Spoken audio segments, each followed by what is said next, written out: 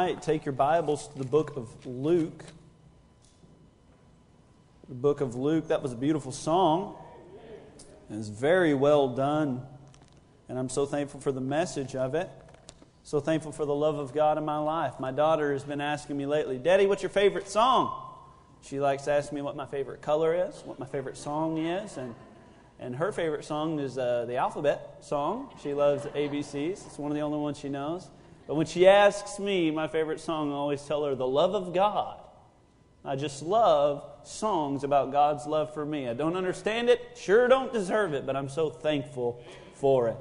Luke chapter number 23 this morning. Now many of you came expecting to hear a preacher, and I'm sorry to disappoint you. You got the B team this morning.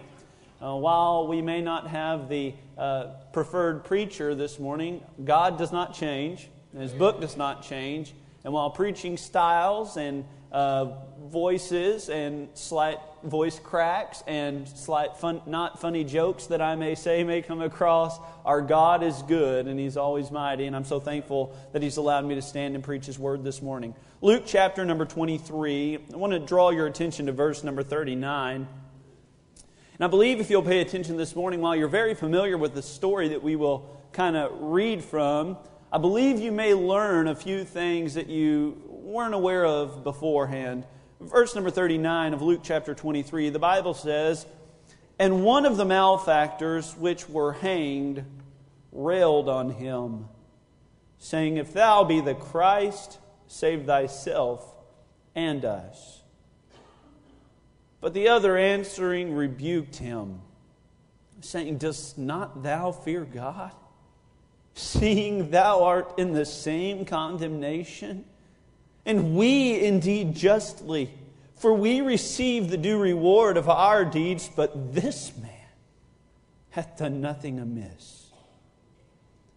And he said unto Jesus, Lord, remember me when thou comest into thy kingdom. And Jesus said unto him, Verily I say unto thee, today shalt thou be with me in paradise. Heavenly Father, we ask that you'd please help us now as we have chosen a very solemn portion of Scripture to read from and to study and to learn from. Father, I ask that you direct me and guide me. And Lord, I pray that the Holy Spirit would arrest the attention of every heart in the room so that your word might be able to penetrate each heart and speak to them as is necessary. Father, I trust you in this time, for Lord, I am very inadequate to perform the function for which you've called me to do. Lord, I ask that you do this in the name of your Son, Jesus. Amen. The cross stands as the dividing point in mankind's history. You see, even in our calendar, the cross represents the time when time stopped counting down to the time when time started counting up.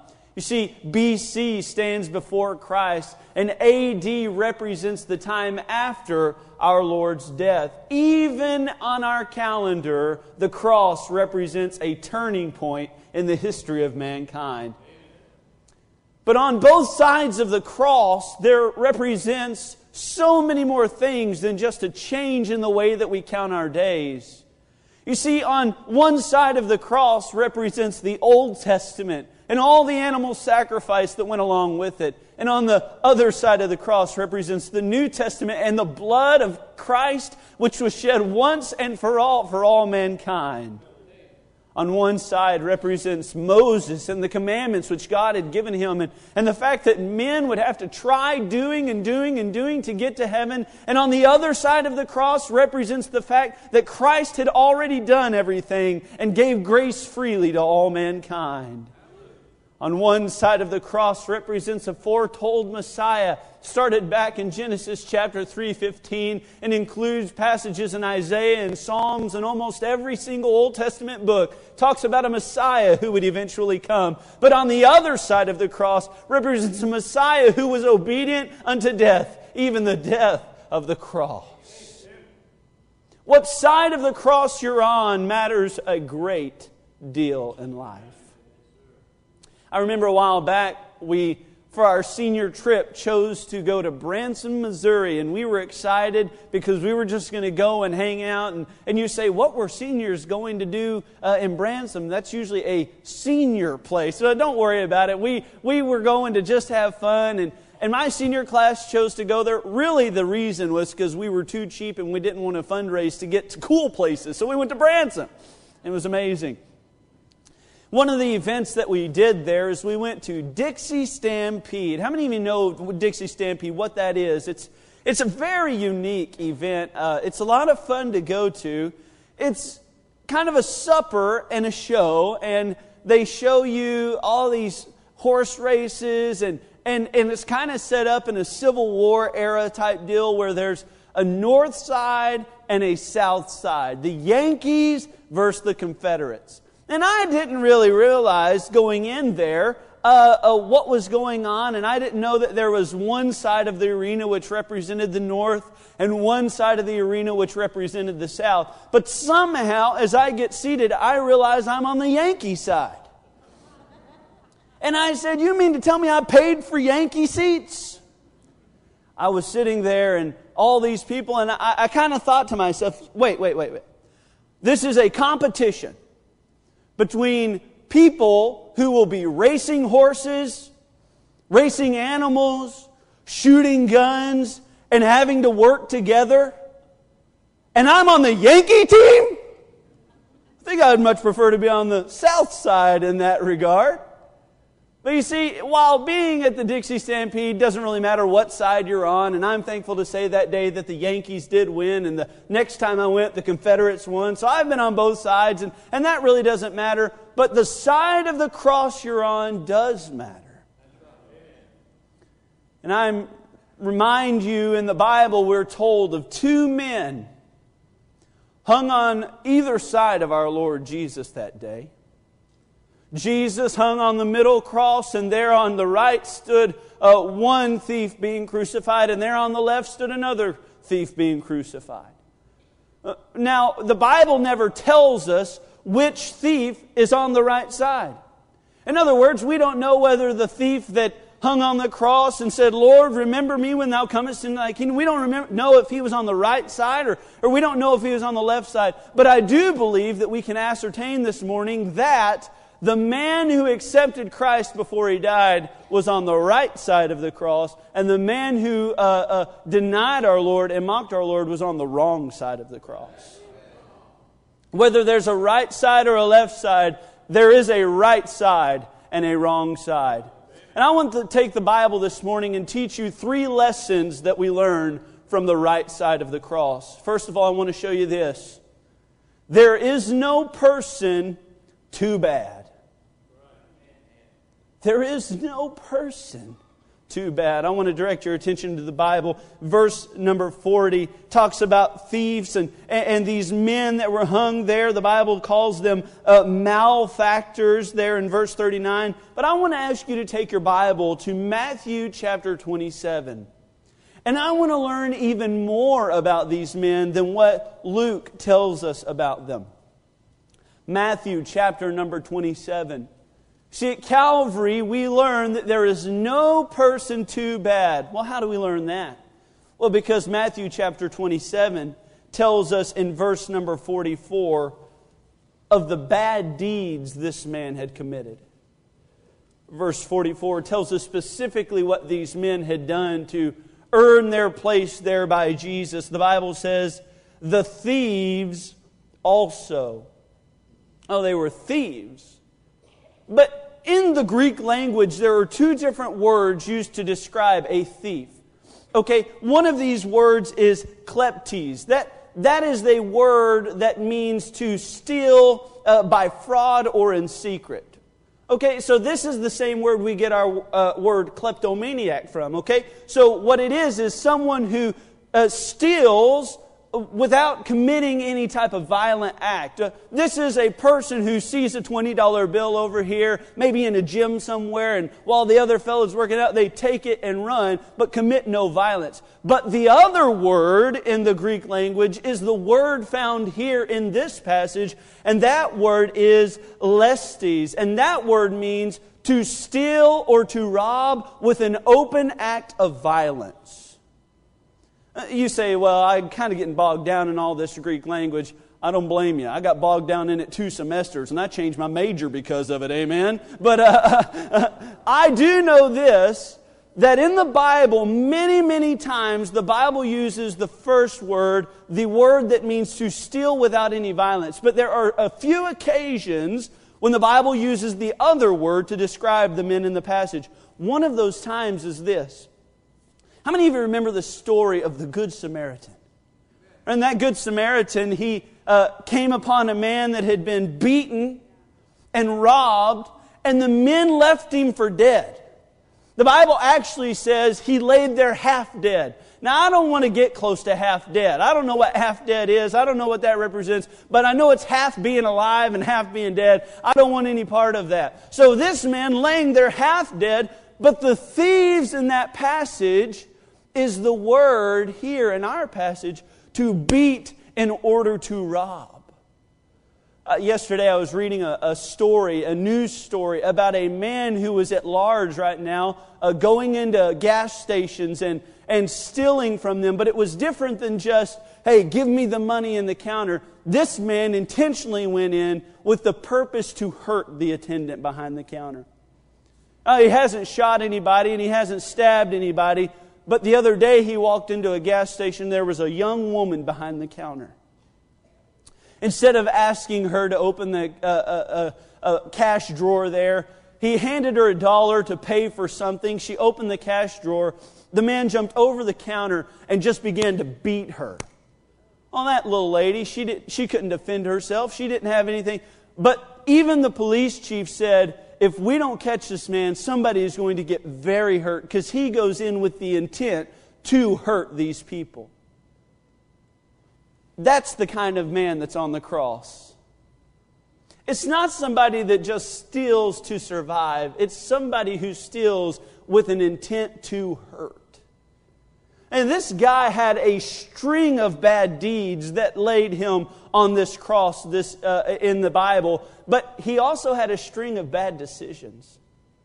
Notice this. This is very important. The Bible tells us in Matthew chapter 27, we'll start reading at verse 41 so you understand what's going on.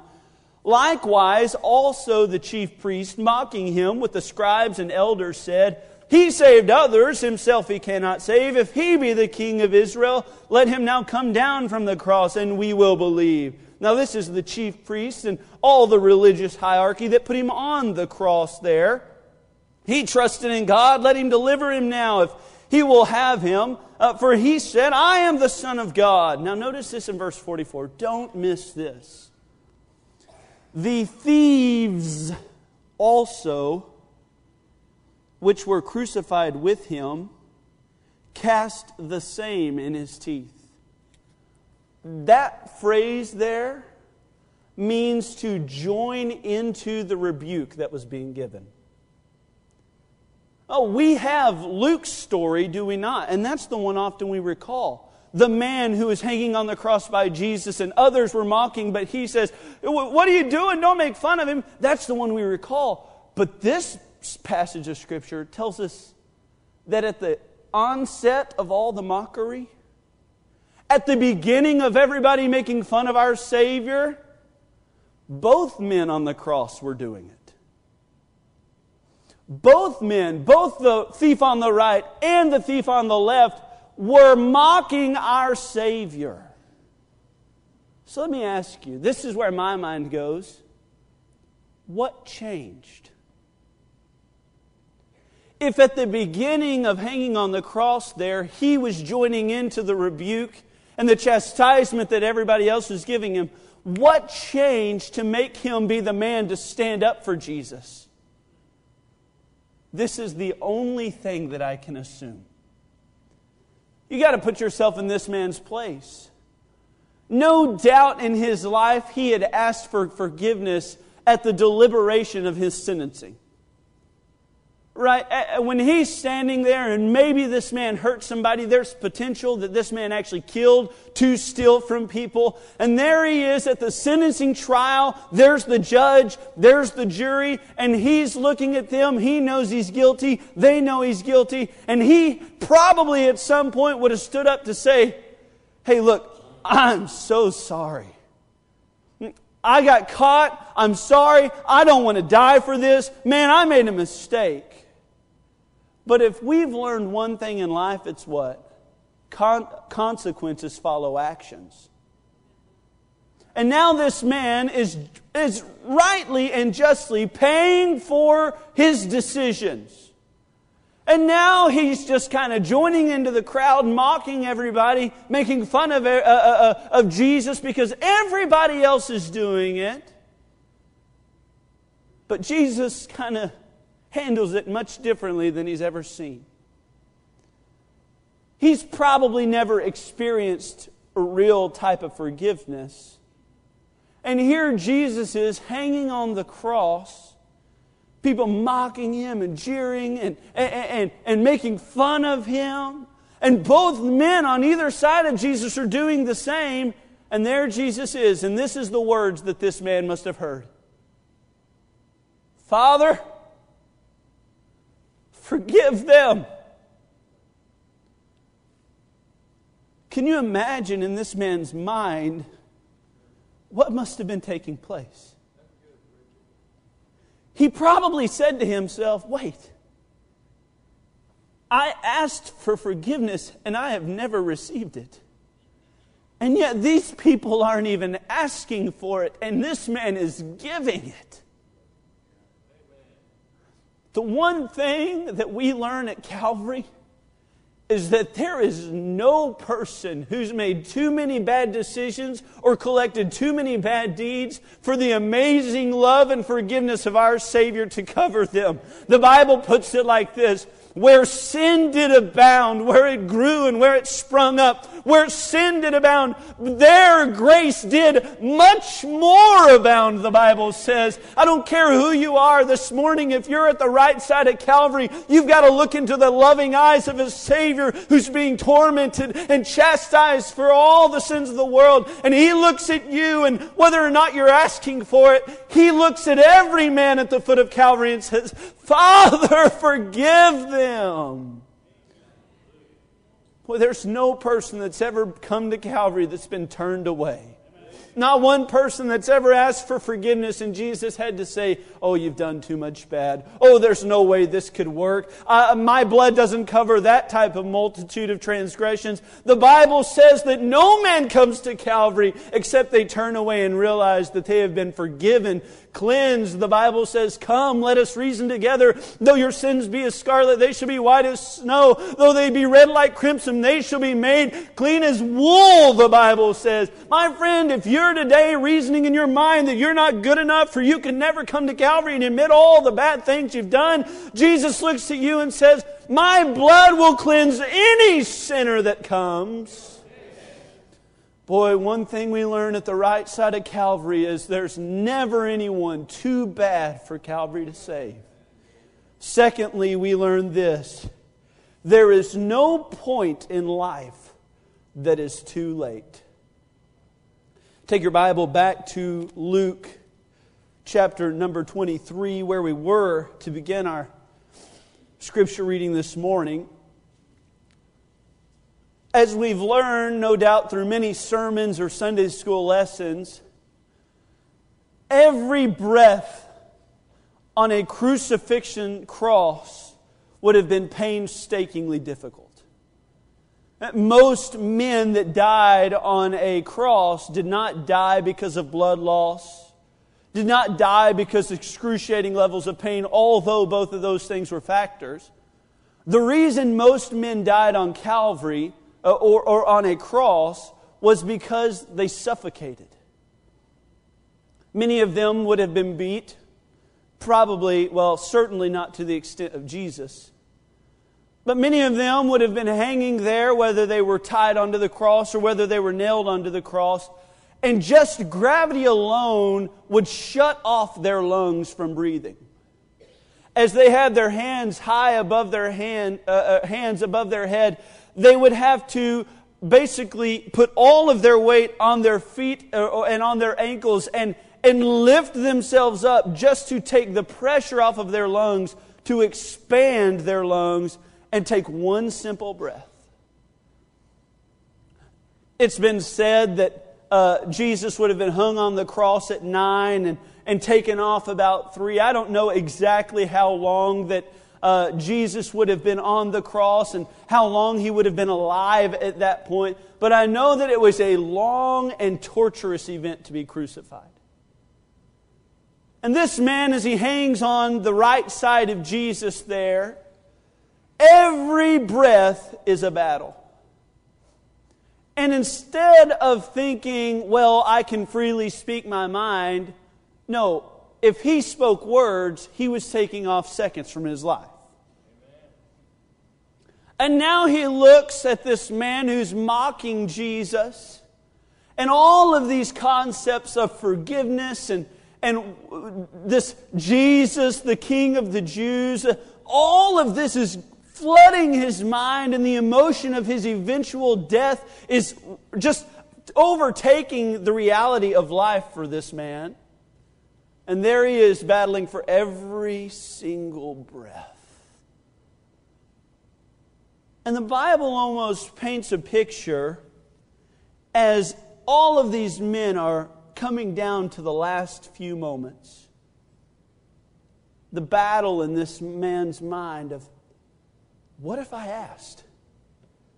What if I asked Him to save me or to remember me? Or what if I just went that far? You see, this man didn't have tomorrow. This man had a few moments in time. And I'm so thankful to tell you, as the Bible tells us, this man got enough courage and enough strength to just finally come up upon the nails to relieve the pressure, take a big breath in, and he mustered the statement, "Remember me when thou comest into thy kingdom." It's an amazing thing that Jesus, at this point in this man's life, was willing to give him entrance into eternal life.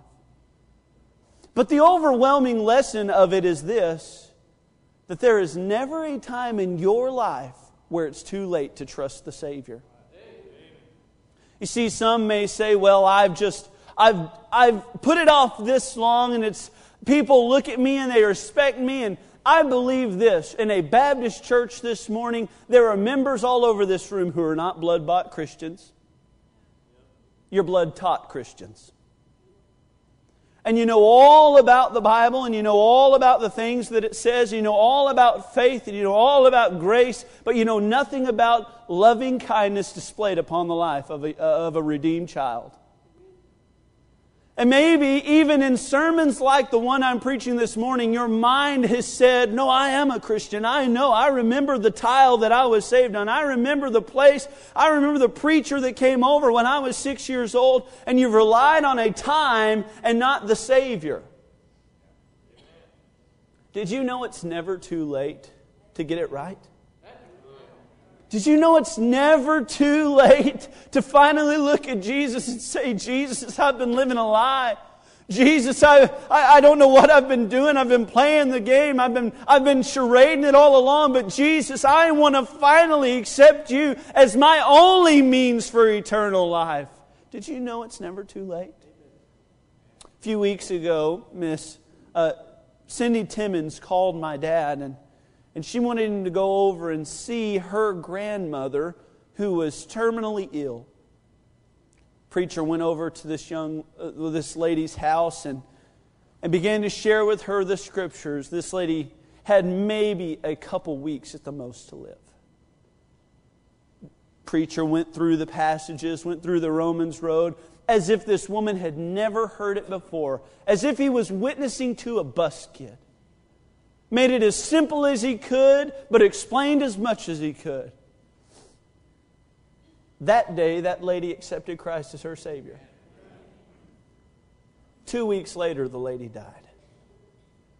And I remember going over to see Miss Pat Timmons that day, and after all of it was done, and they were starting to make arrangements for the funeral, and we were leaving the house, and preacher said, well, if you want me to, the lady's funeral was in El Paso, and preacher said, well, if you want us to go to El Paso and attend the funeral, we'd be glad to. She goes, preacher, she don't need a preacher anymore. She's got Jesus.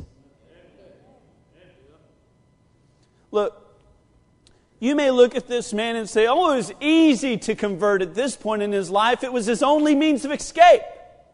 I mean, it was easy at this point. But may I remind you where Peter was? He wasn't identifying with Christ. Out of all the disciples, there was only a handful that was there at the moment of Calvary. And every other person was there railing on Jesus and making accusations and mocking Him. He saved others. Can He save Himself? He said He was the Son of God. And this man, not Peter, not the preacher on the day of Pentecost, this thief, in the final moments of his life, chose to use his last few breaths to say this, friend, do you not fear God, seeing that you're in the same condemnation? And he looks at Jesus and says, remember me when thou comest into thy kingdom. And I'm telling you today, friend, I don't care how long you put it off, and I don't care how long you may have said, I'll do it tomorrow. You don't know what tomorrow may bring. What is man's life but a vapor, the Bible says. You don't know whether you're like this man on the cross counting your final few breaths down. You just do not know. But friend, while you're alive, it's never too late to accept Jesus Christ as your Savior. We learn several things at the foot of the cross. At the right side of the cross, we learn that there is no person too bad. At the foot of the cross, we learn that there is no point in life that is too late. At the right side of the cross, we learn that there is no promise more comforting. Look at this. The Bible says this, and I want you to notice with me in verse 43. And Jesus said unto him, verily, I say unto thee. Verily in the Bible means truly. Truly, or verily, I say unto thee, today shalt thou be with me in paradise. I want you to first of all notice with me this morning, this man earned a home with a lot of help. What did this guy have to offer Jesus? This man's life had been riddled with bad. That's why he's on the cross. And now, and there's this thought in Christianity today that once we're saved, we start earning it. No, you never earned it. You never will earn it. We really aren't that much different than this man. When we were saved, we had done nothing for it, and we could do nothing for it. But this man had nothing to offer Jesus. This man didn't even have the opportunity to follow in believers' baptism. This man hung on the cross and looked Jesus in the eyes and said, Jesus, remember me when thou comest into thy kingdom. Well, Jesus could have thought, well, you're never going to win a single soul for me. You know, you're never going to make one bus kid's day. You're never going to go out and feed anybody. You're never going to give to the poor. You're not going to do a single thing for me. So why should I save you? This man says, Lord, remember me. What does Jesus say? Today. He had nothing to offer, and yet Jesus still loved him. The only way that this man gained entrance into heaven was with a lot of help from Jesus. One day a man died and went to heaven and stood at the pearly gates there, and there Peter was. And I love how we make Peter the usher there in heaven, the book collector, whatever. It works for the joke, I guess. And there Peter is, and it stinks to be Peter because he's the only one with a real job up there. You know, everybody else is just getting to praise God and sing hallelujah and Jesus over, or Peter's over there checking books, checking names. It stinks to be that guy. But anyway, Peter there at the pearly gates, this man dies and sees him there, And Peter says, look, man, heaven is getting really crowded. So we've had to revert to a point system. So you tell me what you've done in life that was good, and then I will give you points according to those things that you did. And what's going to happen is if you get 100 on the test, you can come into heaven. Well, the man says, okay, well, that's for you guys. So I gave to the poor religiously. I gave to the poor often. So there Peter writes down 3 points. The man says, okay, well, I tithed to my local church. I was faithful to give to the Lord in tithes and offerings. And Peter marks down there 2 points. The man says, well, I tried going soul winning. I tried visiting. I tried being obedient in those commands. And there Peter writes down 1 point. The guy searching his mind for what he could otherwise tell Peter that he had done. And he says, well, I never cussed. I was pretty good at, I never cussed. And there Peter writes down 0.5 point. The man, becoming exceedingly discouraged, looks at Peter and says, man, at this rate, it's only by the grace of God I'm going to get into heaven. And Peter says, come on in.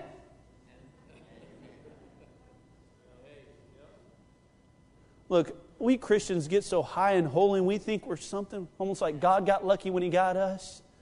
Look, you start counting all the works that you do, they would amount to a whole lot of nothing.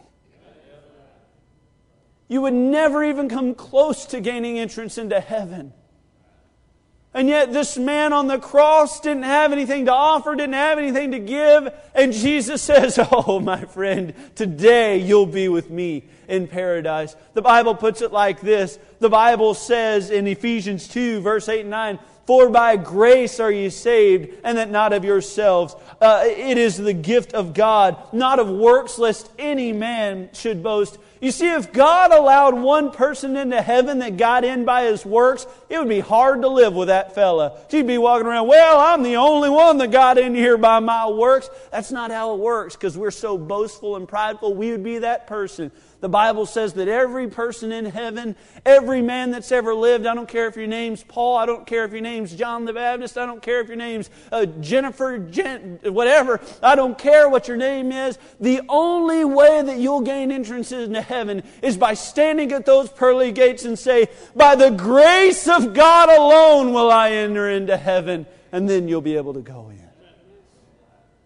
This man only achieved heaven by a lot of help. But finally, he has a home with Him. Look, in verse number 43, and this is so beautiful. And Jesus said unto him, verily I say unto thee, today shalt thou be, notice this, with me. We could talk about paradise all day long. But paradise wouldn't be paradise without the Son of God there. The amazing part of this verse is not that this man got to go to paradise. The amazing part of this verse is that he got to go with Jesus. Could you imagine the moment when this man did breathe his final breath? And there he was on the cross. Now, the Bible tells us that Jesus was so beaten and so bruised that He was unrecognizable by a man. And I believe that He went through more torture than any man in history. So this man on the right side and this man on the left side did not face the extreme torment and punishment that Jesus faced there in the middle. But either way, this man in pain, in absolute bondage of pain, there he stands on the cross trying to fight for every breath, fighting, pulling himself up, and he finally gives his last one. Could you imagine the moment when he goes from being hung on a cross to walking side by side with Jesus in heaven? You ever go somewhere with somebody who is far more important than you? I've had the opportunity to go to the Colonial Golf Tournament, and there are people that actually had real jobs, not preacher jobs, but real jobs, and they actually get perks for their jobs, not like preacher jobs, but actually real perks. And there they are. I remember going one day with this guy, and we got to go up because they were important and they worked and they were special. And I got to ride their coattails, and we went up into this super exclusive special area. And they make buffets for you to come in. Now, you could eat on that golf course, but you have to go pay an arm and a leg for it. But up there, they're giving away food for free. And I'm thinking to myself, I'm glad I got friends in high places. Because otherwise, I'd be down there with the poor folk eating hot dogs. And here I am eating this highfalutin stuff that's on burners all day long. I was loving life. You ever go somewhere with somebody more important than you? When I was working at a cutting horse farm there, nobody knew me, okay? They knew me as the redheaded guy that scooped the dupe all day long, right? Dupe is a biblical thing. Paul refers to it as dung, so it's in the Bible. Don't worry about it. I was just the guy there that didn't do that much, but when I was with Jimmy, people knew me. See, Jimmy was my boss. Jimmy had given his life to training cutting horses. Jimmy was there, and guys gravitated to Jimmy. Jimmy's a funny guy. He would make jokes, and these old cowboys sit around laughing at Jimmy. But when I was with Jimmy, I was somebody special. They would ask me my name. Jimmy would introduce me to them. Otherwise, I was just the kid off in the corner. But when I was with Jimmy, I was somebody special. Sometimes I go with Dad to these preacher meetings and like a fellowship. And Dad's been preaching now 50-something years. Everybody knows him. I don't know if it's because he's a good preacher or because his last name's super weird. But either way, people know him. And I go to these preacher meetings, and I promise you, if I were to go by myself, there wouldn't be a single person come up and shake my hand. They'd look at me and they'd be praying for me to get saved. But when I'm with Dad, people ask me my name. People look me in the eye and shake my hand. You know why? Because I'm with Dad. One day every man that's saved and blood bought will enter heaven. And you will not be special because of what you've done on this earth. Oh, there are a lot of men in this world that have done far exceeding more than I will ever do. But when we get all up there, we're all on the same plane. And the only reason that I will have any value up there is because I'll be with Him. We learn many things at Calvary, but one thing we learn is there is nothing more comforting than knowing when you die, you're going to be with Jesus. You think Jesus is good now? Wait till you get up there with Him. You think Jesus is beautiful in His Word? Wait till you look in the Word of God in His face. We learn many things, but we learn this, that you do not have to doubt where you're going to spend eternity. See, there were two men on Calvary that day, not Jesus. There was two thieves, both in the same condemnation, both deserving of death and both deserving of hell. But only one of them was wise enough to say, Jesus, remember me. Which side of the cross are you on this morning? Because it matters.